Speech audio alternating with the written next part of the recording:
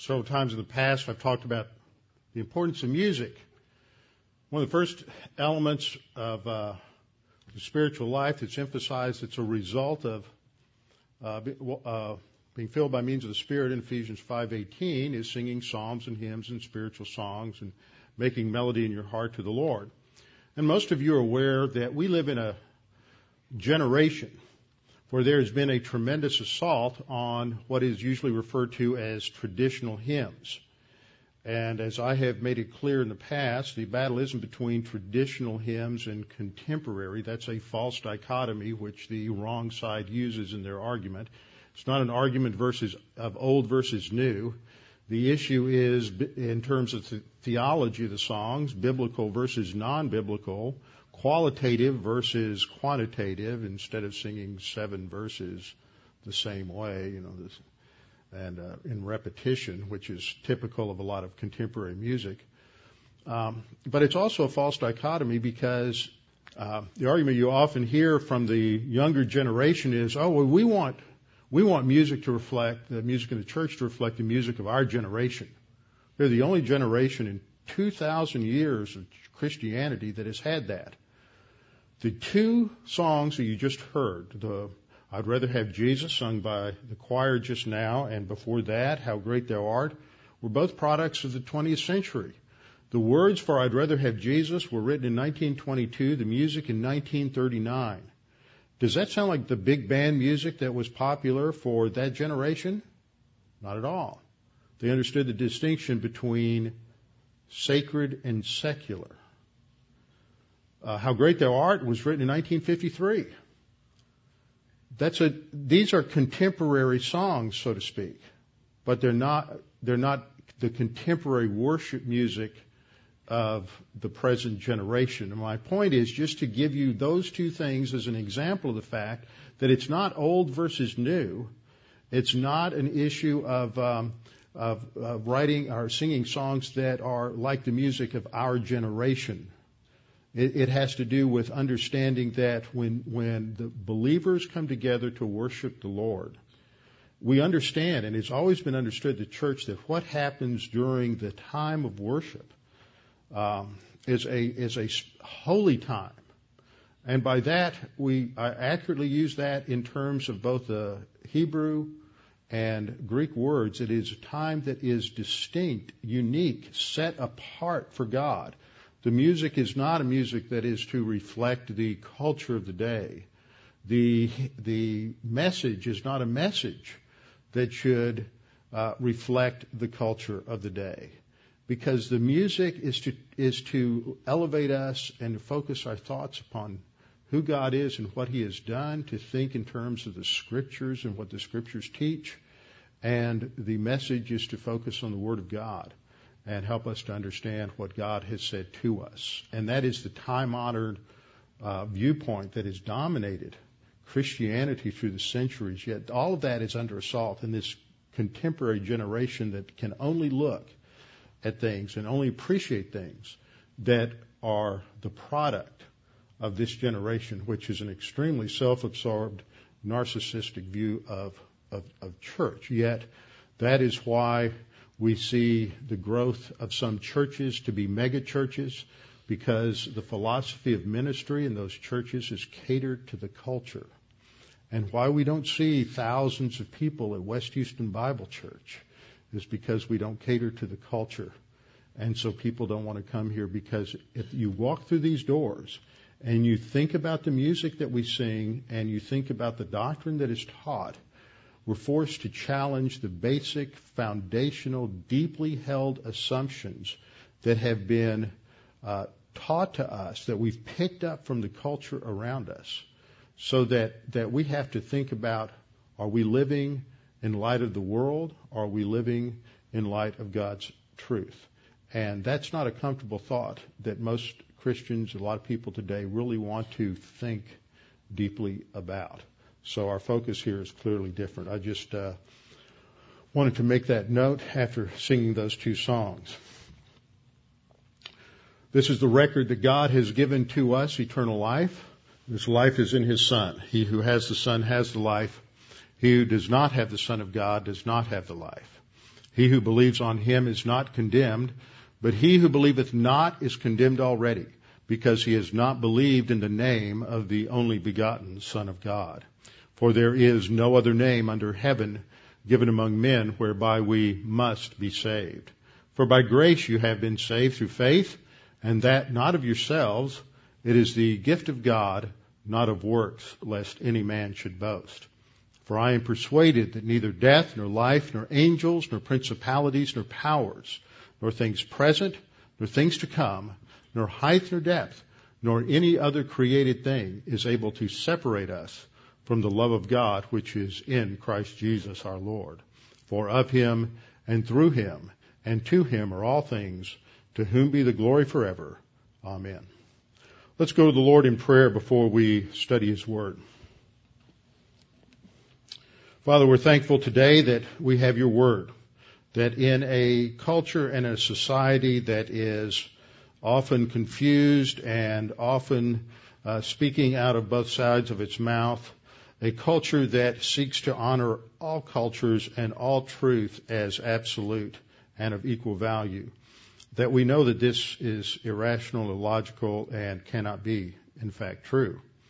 That there must be a truth that is universal, a truth that is above creation experiences or the experiences of creatures, and a truth that endures above all variations of cultures and experience. And that truth can only come from the one who created all things. And as a creator of human beings who are in your image and likeness, you have given us the ability to understand your communication to us. That as omniscient God, you knew that you would be revealing yourself to us, and as omnipotent God, you knew that you had the ability to create us in such a way that you could communicate to us and create us in such a way that we would be able to understand that which you have revealed to us. And so, Father, now as we study your revelation, and especially now in the church age, as we have God the Holy Spirit who helps us and guides us and directs us in our understanding of your word, we pray that we might be able to understand the things we study today, and that we might be challenged in our own spiritual life and spiritual growth. We pray this in Christ's name. Amen. We are in the second chapter of Colossians. Today we're going to sort of wrap up this last paragraph of the introduction. All this time from Colossians 1:3 down through Colossians 2:5 is the introduction to the epistle. The main thrust of this letter that Paul writes to this group of believers that he's never seen, some of whom may have seen him if they had traveled to Ephesus, but as a congregation he's never been to Colossae. And as he wraps up this introduction, he emphasizes a couple of things that transition us from the introduction to the main message.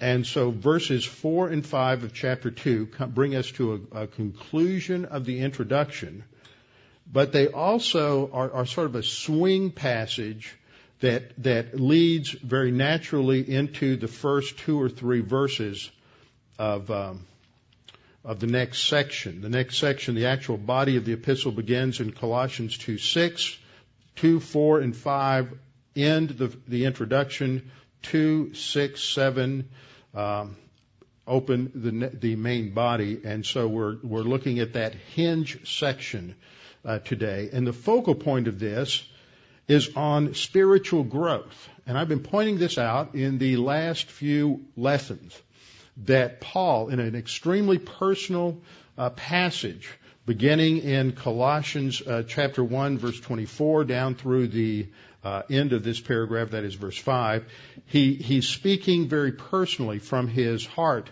with the Colossian believers, emphasizing his priority as an apostle, the responsibility, the stewardship that has been given to him by God to establish churches, establish congregations, and to teach so that believers can grow to maturity. And in this personal section, we see a glimpse of the priorities of the pastoral ministry as well, because at this point they overlap with the apostolic ministry.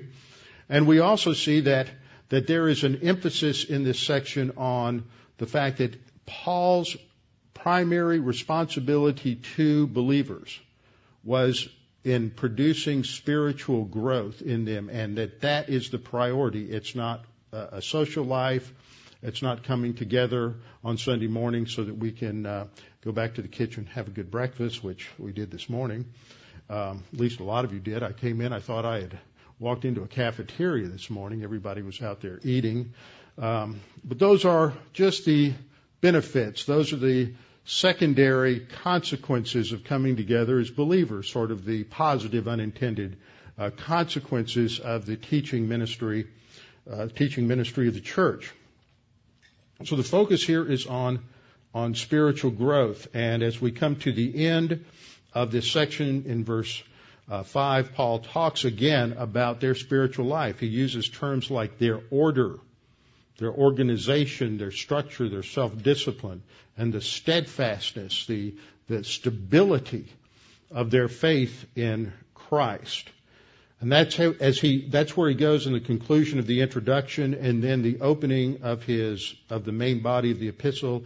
He says, "Therefore, as you have received Christ, so walk in him." This is the first of a series of imperatives. Up to this point, the verbs have all been indicatives, with one exception, I believe. They've all been indicatives, meaning he's just talking about mostly his prayers for them. There's 2 sections dealing with prayer at the opening, and then he shifts into a focus upon who Jesus Christ is and what Jesus Christ has done for the church. So the moods of the verbs have been indicative. That's a mood of stating the declarative fact. This is reality. This is what's accomplished.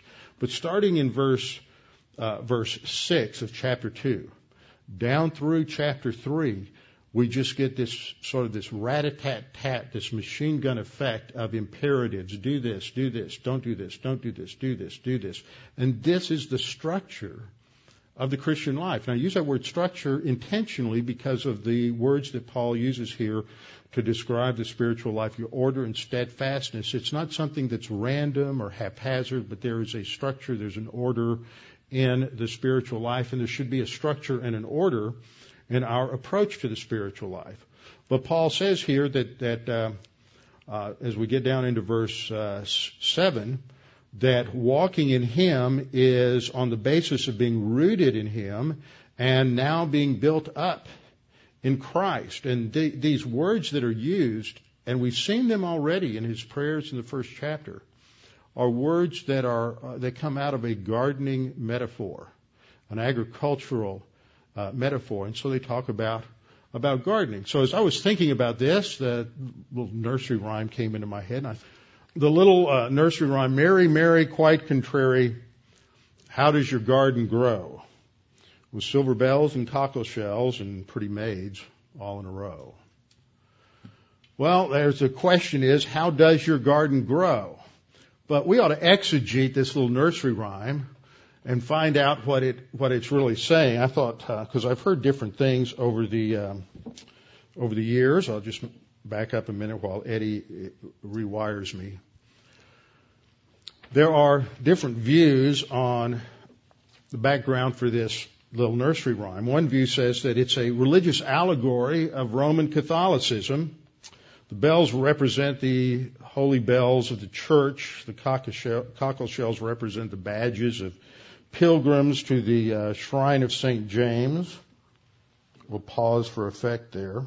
Okay, and the cockle shells representing the badges of pilgrims to the shrine of St. James in Spain. And the pretty maids are all nuns. There's another theory that connects the rhyme to Mary, Queen of Scots. The "how does your garden grow" line, in this view, refers to her reign over her realm. The silver bells to the Roman Catholic cathedral bells, and the cockle shells insinuating that her husband was not faithful to her. And pretty maids all in a row referring to her ladies in waiting, the 4 Maries. Okay, there's also one other view. I like this view, but I don't know which is right. Neither does anyone else, I think. And that is that Mary the First of England, who was the daughter of Henry VIII, his son Edward was Protestant. After he died, Mary, who was raised in a Roman Catholic, became queen. She was also known in history as Bloody Mary. And the reason she was called that is because under Edward, England had become Protestant. But when she became queen, now all the Protestants were heretics, and heretics had to be burned at the stake or beheaded. And so she instituted a persecution against Protestants. And so in this view of this nursery rhyme, this is a reference to Bloody Mary. The garden is an allusion to all of the graveyards in England for the Protestant martyrs who gave their life for their faith alone in Christ alone. The silver bells and cockle shells were terms that referred to instruments of torture, the thumb screws that they used to crush the thumb as they were torturing the Protestants to recant their faith in Christ alone. The cockle shells were usually attached to more tender parts of the male anatomy, and the pressure then would force them to recant. The maidens that were all in a row were guillotines that were first invented during this time in order to make the beheading of the victim more efficient. Prior to this time, it would take several blows, usually by the executioner, before they would take off the head of the victim. Sometimes it was more efficient than that, but sometimes not. Sometimes they even had to chase the victim around the scaffold. There were some elements of that. One referred to here is Margaret Pole, who was executed in 1541, the Countess of Salisbury, who didn't want to go willingly to her death, so that she had to be chased around the scaffold as the executioner attempted to hack her to death. So they came up with this mechanical instrument known as the guillotine, which was originally called the maiden and shortened to maids. And so this interpretation says the pretty maids in a row were the line of guillotines. But mostly from my reading, the Protestant martyrs were burned at the stake and not beheaded. So I just thought I would throw a little extra insight there. There's also debate as to whether this was even written as early as the 16th century. So we can't come up with any firm conclusions other than it probably doesn't mean what you thought it meant or I thought it meant when we were children. But the second line, the question, is still valid. And that is, how does our garden grow? As Christians, how does your spiritual garden grow? We go back to passages like Colossians in the first chapter, Colossians 1:6. Paul is praying for the Colossians, and he's thankful because the gospel came to them and is bringing forth fruit, as it is also and increasing. Bringing forth fruit and increasing as it is also among you since the day you heard and knew the grace of Christ. Again, down in verse 10, the prayer that you may walk worthy of the Lord, being fruitful in every good work and increasing in the knowledge of God. Again, these words that are used are words that come out of an agricultural background, a metaphor for growth and fruitfulness within an orchard, a garden, something of that nature. This is the focal point of Paul's message to the Colossians. It tells us that he's not talking to them at all about how to become a Christian, how to become justified, but his focus is on the fact that now that you are justified, how do you grow and how well are we as believers growing? Let's just look at these verses that I pointed out that are the real hinge section that takes us from the introduction into the main body. As Paul concludes the introduction, he says, "Now this I say, lest anyone should deceive you with persuasive words. I focused on this last time, and you and I both know that there are, especially compared to the first century, thousands of philosophies and worldviews and ideas and opinions about how to live life and what truth is today that more than there was in the first century. And these are explained.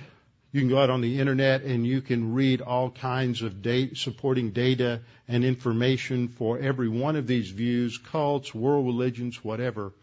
And they appear, not just on the surface level, but maybe a little deeper, to be well argued and very convincing.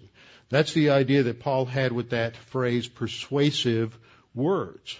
And it's easy to deceive even believers because they don't know enough to not be deceived. We have to not only know what the truth is, but a really good counterfeit can deceive even experts because it imitates the original so well. And Satan is the master counterfeiter who goes around as an angel of light, has had thousands of years to refine his different religious and philosophical systems and rationales and justifications for worldly thinking, so that people and Christians are often taken in by the latest trend, the latest fad in terms of spiritual things, and often they are dressed up in biblical terminology, so that it is hard for the person who doesn't know much truth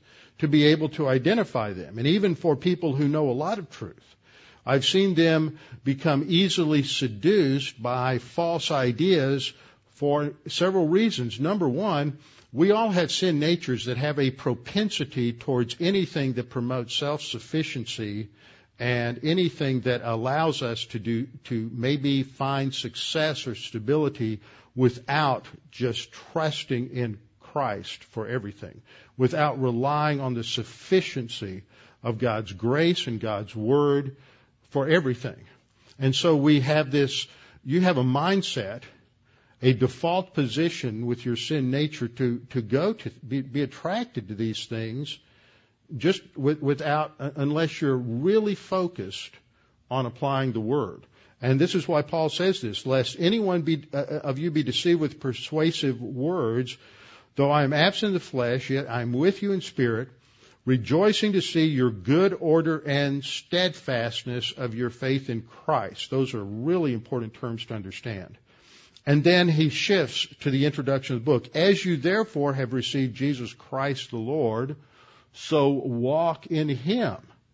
And if you remember back in the introduction of the book, in his introductory prayer, we were told in Colossians 1:6, in Colossians chapter 1 verse 10, that you may walk worthy of the Lord.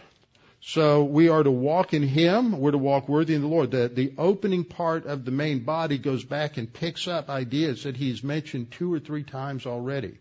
Let's walk in Him. And then we have we really have 4 participles in here, but the understanding the grammar is really important.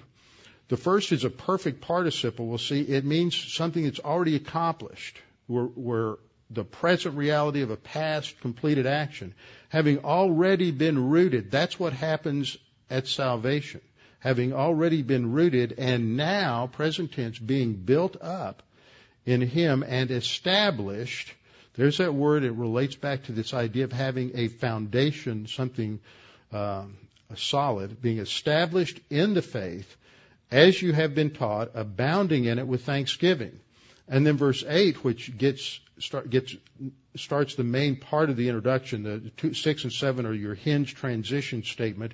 Verse 8 then begins, beware lest anyone cheat you through philosophy and empty deceit. See how his opening point, in verse 8, he starts getting a little more specific about the penthologia, those deceptive words that he mentioned, those persuasive words of Colossians 2:4.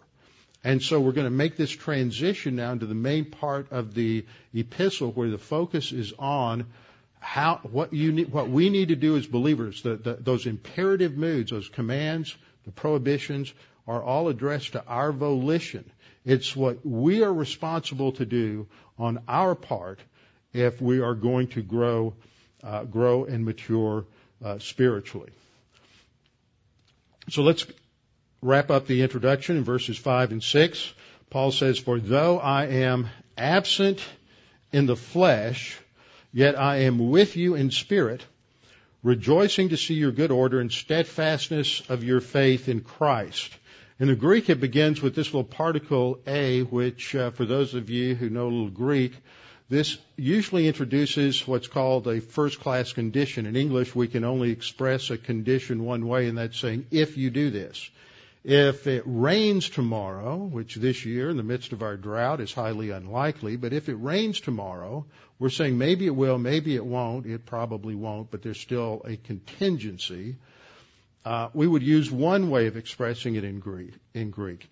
And if we were saying, well, if it doesn't rain tomorrow, because we're pretty sure it's not going to rain tomorrow, we might express it a different way.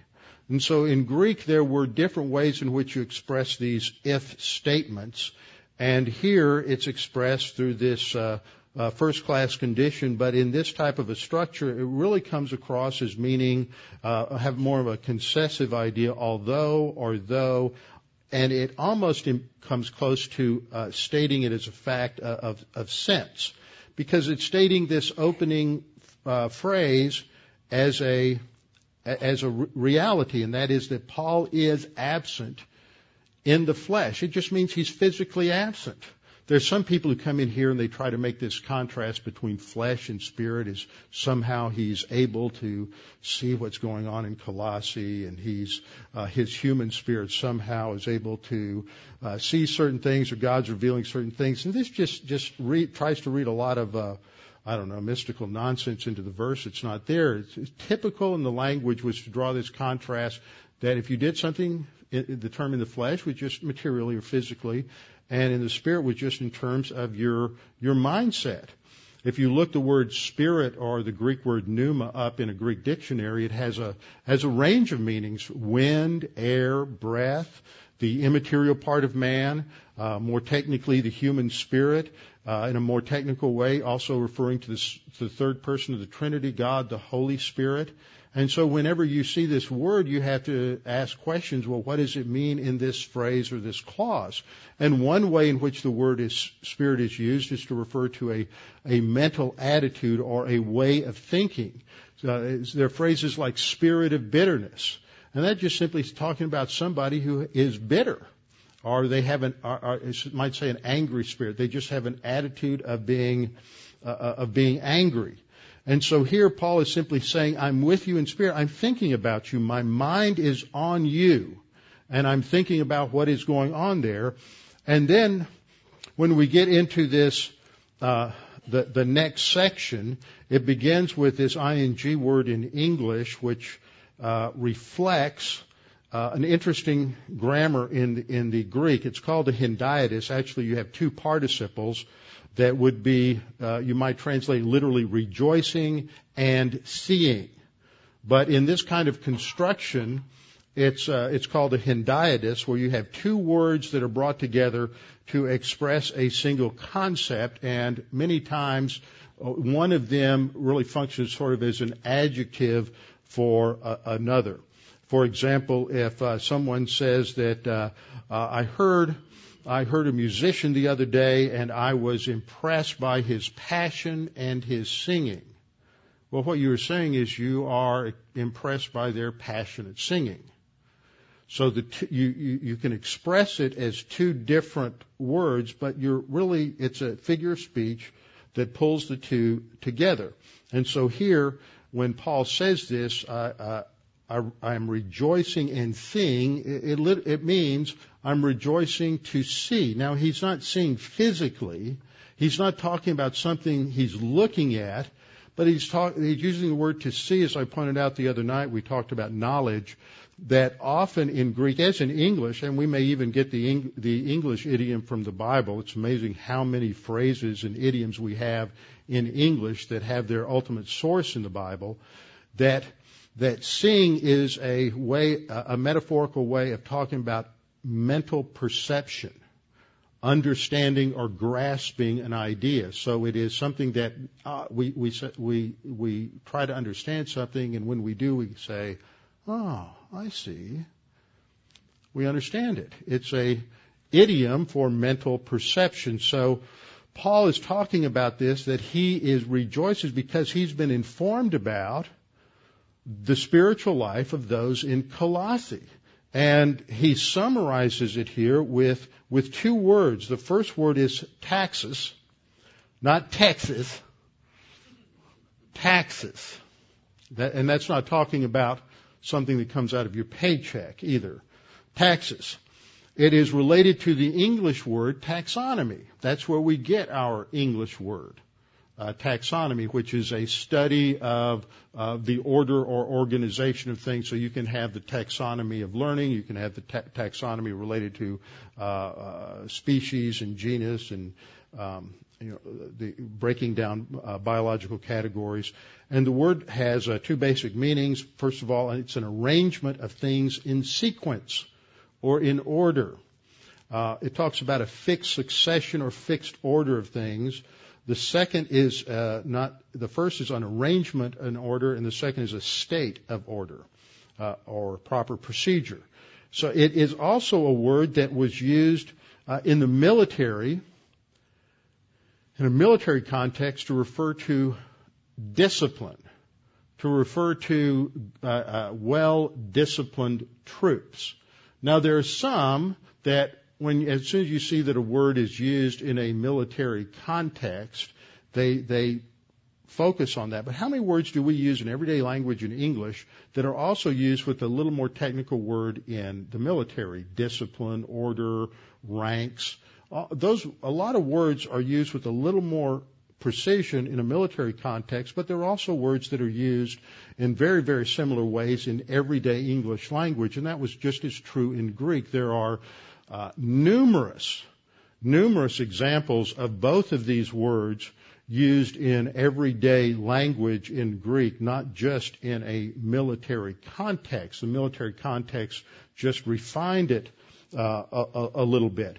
But the idea here that Paul is saying is that in praising the spiritual life of the Colossian believers, he's praising them because they have a good discipline, a good self-discipline, a good organization or order in their approach to their spiritual life and their spiritual growth. And then the second word that and this also reminds us of some passages in Scripture, such as 1 Corinthians chapter 14, verse 33 states that God is not the author of confusion, but of peace, as in all the churches of the saints. And then in verse 40 of that chapter, Paul then says, therefore, there's a conclusion here based on the fact that God is the God of peace and order, that all things should be done decently and in order in the church. And the word for order here is the same word that we have here in Colossians 2:5. So that we should think about the structure of our spiritual life and our approach to our spiritual life. Most people, I think, approach their spiritual life in a somewhat random, haphazard manner. That I'll be at church this week, and next week I may be able to listen to a lesson one day this week, one day next week. Memorization of Scripture. Well, I've managed to memorize one or two Scriptures last year, or that was on my list the last 3 years to start memorizing Scripture, and it's back again this year. Maybe next year I'll take it off since I just can't quite get there. Notice how I just lowered the standard a little bit. But that's not what Paul is praising here. Paul is praising the fact that the Colossians have understood that if they're going to grow spiritually, they have to have an approach to their spiritual life that is going to be based upon order, organization, and self-discipline. The second word is stereoma, which refers to stability, firmness, and steadfastness. And so it's emphasizing that they have an approach to the spiritual life that is, number one, based on discipline and organization, and secondly, it's based on stability. It is a solid approach.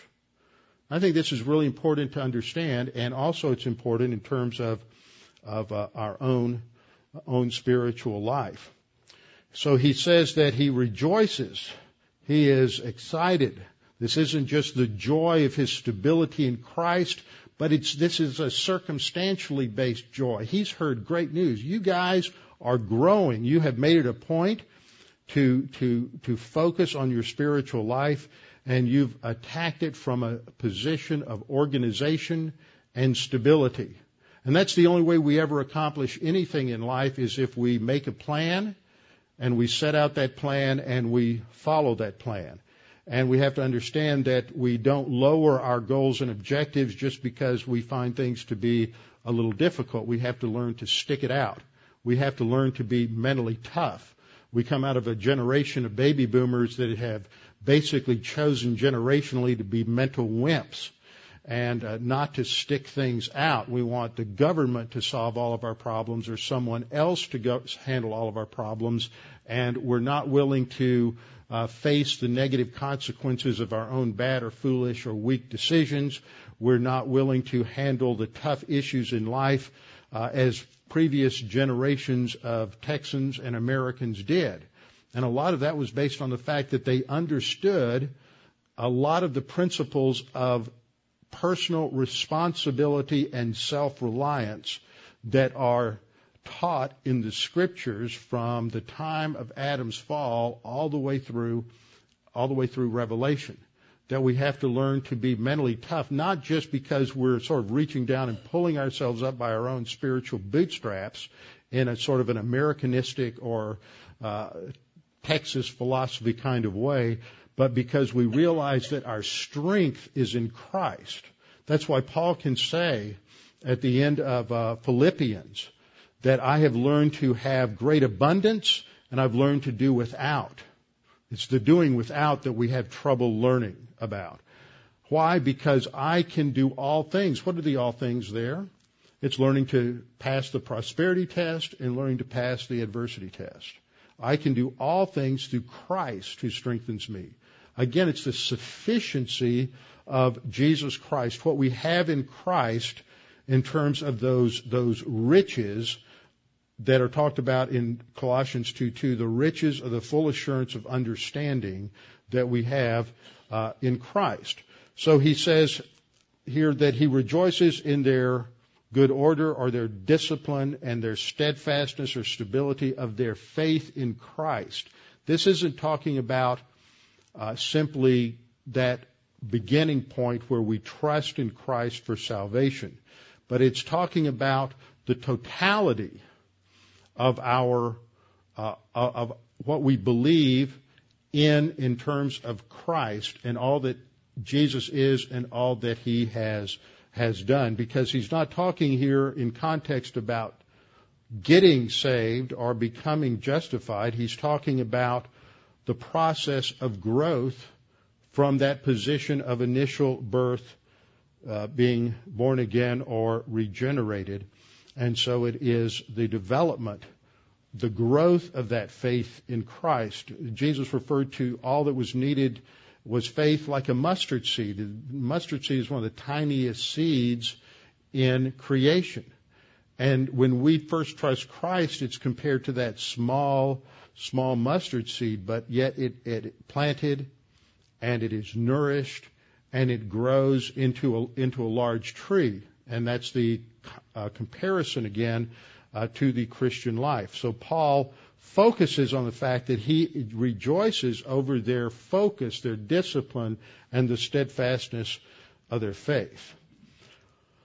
Now, as I look at this, I was thinking, now, what exactly does that mean in terms of my own spiritual life?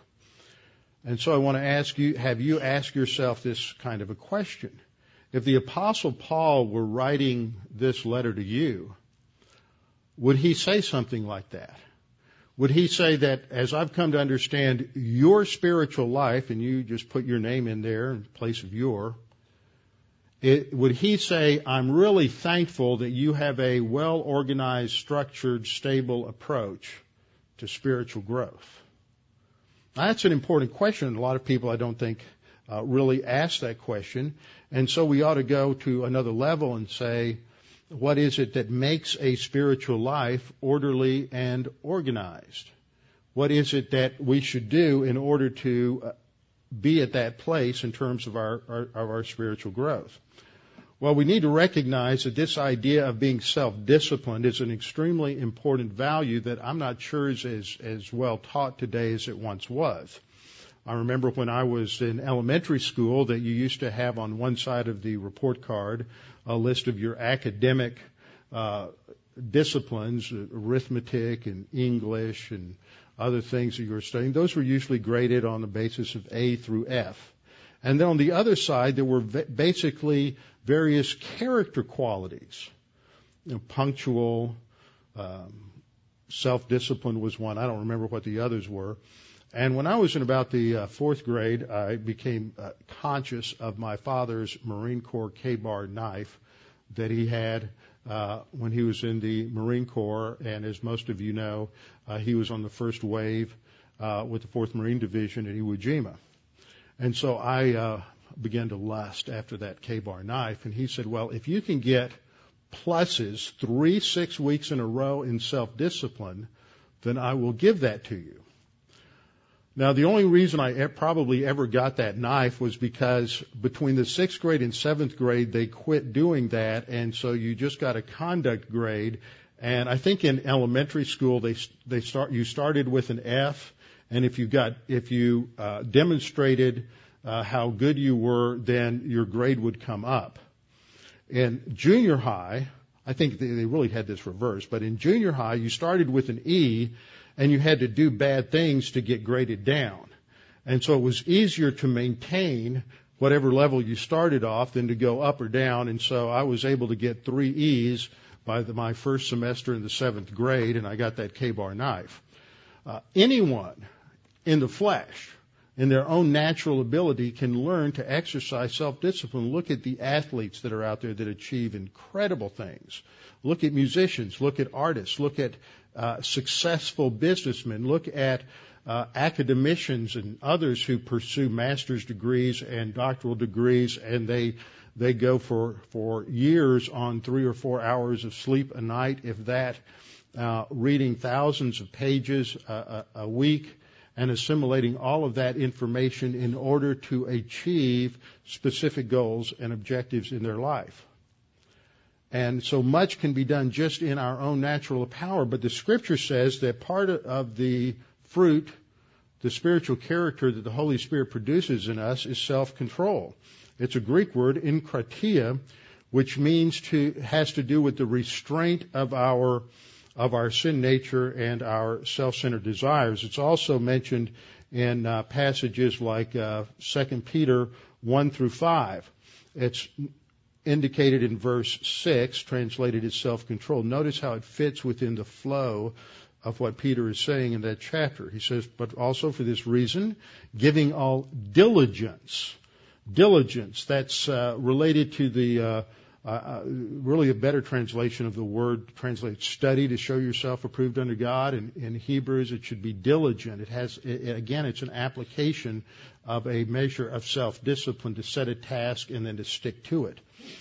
Giving all diligence, add to your faith virtue, to virtue knowledge, to knowledge self-control. That's that word enkratia. All of this, therefore, must be produced by God the Holy Spirit. To self-control, perseverance, to perseverance, godliness, to godliness, brotherly kindness, and to brotherly kindness, love. For if these things are yours and abound, you will neither be barren nor unfruitful in the knowledge of our Lord Jesus Christ. So Paul here in Colossians 2:5 is saying that even though I'm not with you, I have heard about you, and what I rejoice over in you is a disciplined stable approach to spiritual growth. So what makes a spiritual life orderly and organized is an element of self-discipline. We have to define what we want. Now, different people are satisfied with different things.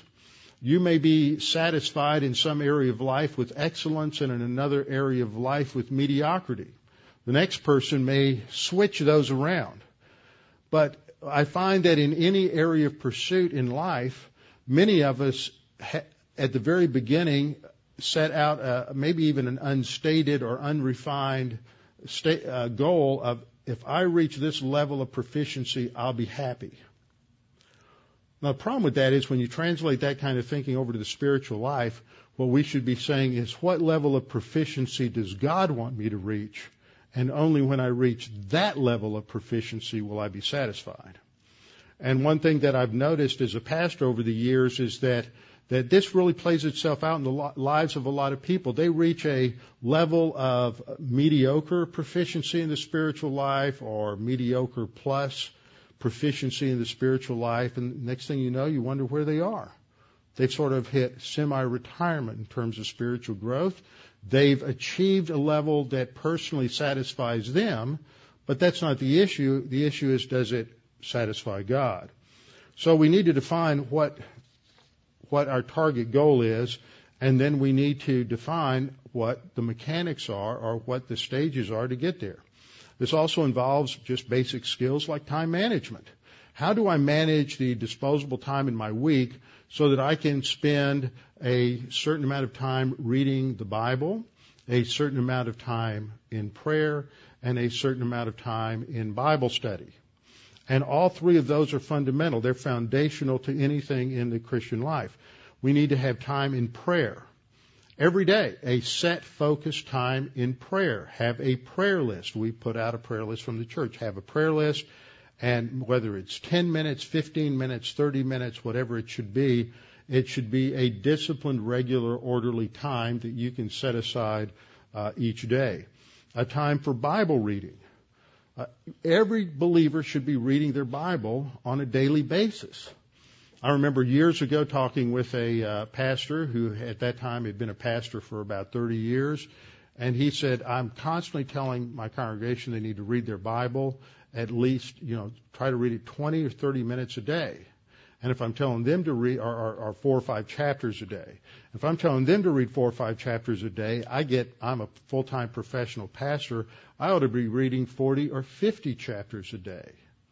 And for many years I did that. I don't do that as much anymore. I'm a little busier in the pastorate, and that takes a couple of hours every morning. But it is important to be reading a chapter, 2 chapters, 3 chapters a day, just for your general fund of knowledge of what the Bible says. And you're going to come up with questions and say, why does it say this? And I thought the pastor taught that.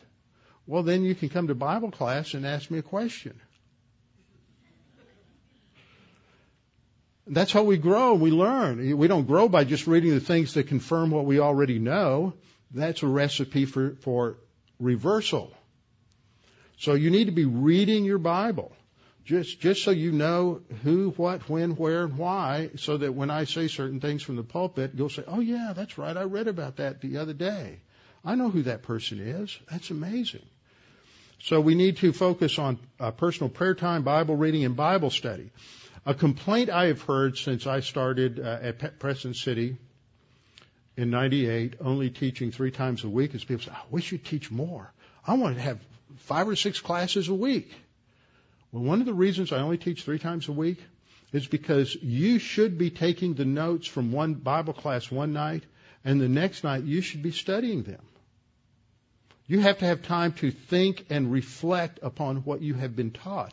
We can't just sit there with somebody turning on a fire hose and sticking it in our mouth 24/7. You have to have time to stop and swallow, assimilate, think about it.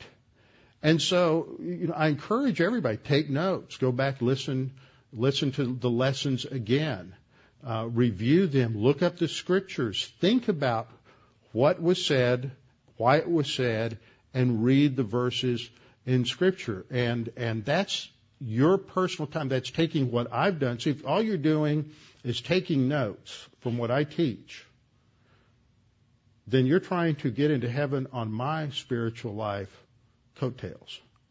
That doesn't work. You need to be in the Word. You need to take what's being taught, just like you would if you were taking any course down at U of H, A&M, Texas, any university, whatever. What do? You go to class, you take your notes, you go home and you study your notes, because you know that eventually what was taught in that lecture is what you're going to have to regurgitate on a test. But if it's related to a future career, that's going to have to be embedded within the thinking of your own soul. And you can't do that if all you do is listen to lectures. You've got to study the notes. So that's part of our Bible study. So what Paul says here is that even though he's absent from the flesh, he rejoices to see their stability and order. And then as he transitions in 2:6, he says, as you therefore have received Christ Jesus the Lord, so walk in him. Now this is introducing what the thrust of the next two chapters, the rest of chapter 2 and chapter 3, is how we maintain that walk in him without going out of bounds. That's what the imperatives do, is they set the boundaries for staying in fellowship and walking in him. Walking in him is comparable to all of the other walk-type passages that we have in the New Testament, walking by means of God the Holy Spirit, walking in the light and not in the darkness. And he will modify this or give us the manner and means in verse 7 based on the fact that we've already been rooted in him. That happens at salvation, and we're never uprooted. Rooted in him and now being built up and established in the faith. How does that happen? That's what we'll get into in the next several weeks. And establishing it as you have been taught. Notice it comes from teaching, the teaching of those who are gifted within the body of Christ to teach, and abounding in it with thanksgiving, being thankful that we're being taught the Word. And that is so rare today. I mean, it's not rare here, but it's rare among evangelicals who have so lowered the bar in terms of their expectations of teaching and expectations of spiritual growth that they don't live any differently from the rest of the world. We are to be we're to be taught well and be thankful for what we have.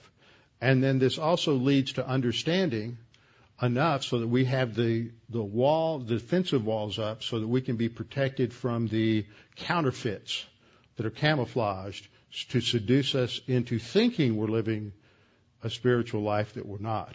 And we'll get into that in the coming weeks. But the focal point here is on this whole issue of having an orderly, organized spiritual life. Go back. Look through Colossians chapter 1. Think about what Paul prays for, what he's thankful for in the life of the Colossian believers, what he prays for them. These are the spiritual priorities we should have in our own life. And then the last part of that section, from verse 13 down through chapter 2, verse 5, focuses on who Jesus Christ is. When we understand who he is, that is supposed to change how we think and how we live. So the question you should ask, we should all ask in terms of application is, if Jesus is X, as Paul says here, how does that change? How should that change the way I think and the way I live? That's your application. If Jesus is the creator of all things, how does that change the way I think and how I live? If I have redemption and forgiveness of sins in Jesus, how should that change the way I think and how I live and how I respond to things? That's application. That's where you and I need to sit down and the process of thinking about the application of Scripture. With our heads bowed and our eyes closed. Father, we're thankful for this time together this morning to focus upon your word, to focus on who Jesus is, to focus on how we are to live and grow spiritually and to think more precisely in a more organized, structured, disciplined manner about our own spiritual life and spiritual growth. Father, we pray that you would challenge us in these particular areas. And Father, we also pray that if there's anyone here that's unsure of their salvation or uncertain of their eternal destiny, that they would take this opportunity to make that both sure and certain. Jesus Christ paid the penalty for your sins, every sin. There's no sin left unpaid for. There's nothing the omniscience of God forgot about or the omnipotence of God forgot to deal with on the cross. And so simply by trusting in Christ, we have eternal life, forgiveness of sin for all eternity, and that we can have joy everlasting. Now, Father, we pray that you would make this clear to those who need to understand the gospel. And for those who are already believers, we pray that you would challenge us to focus more conscientiously on our own spiritual growth. We pray this in Christ's name. Amen.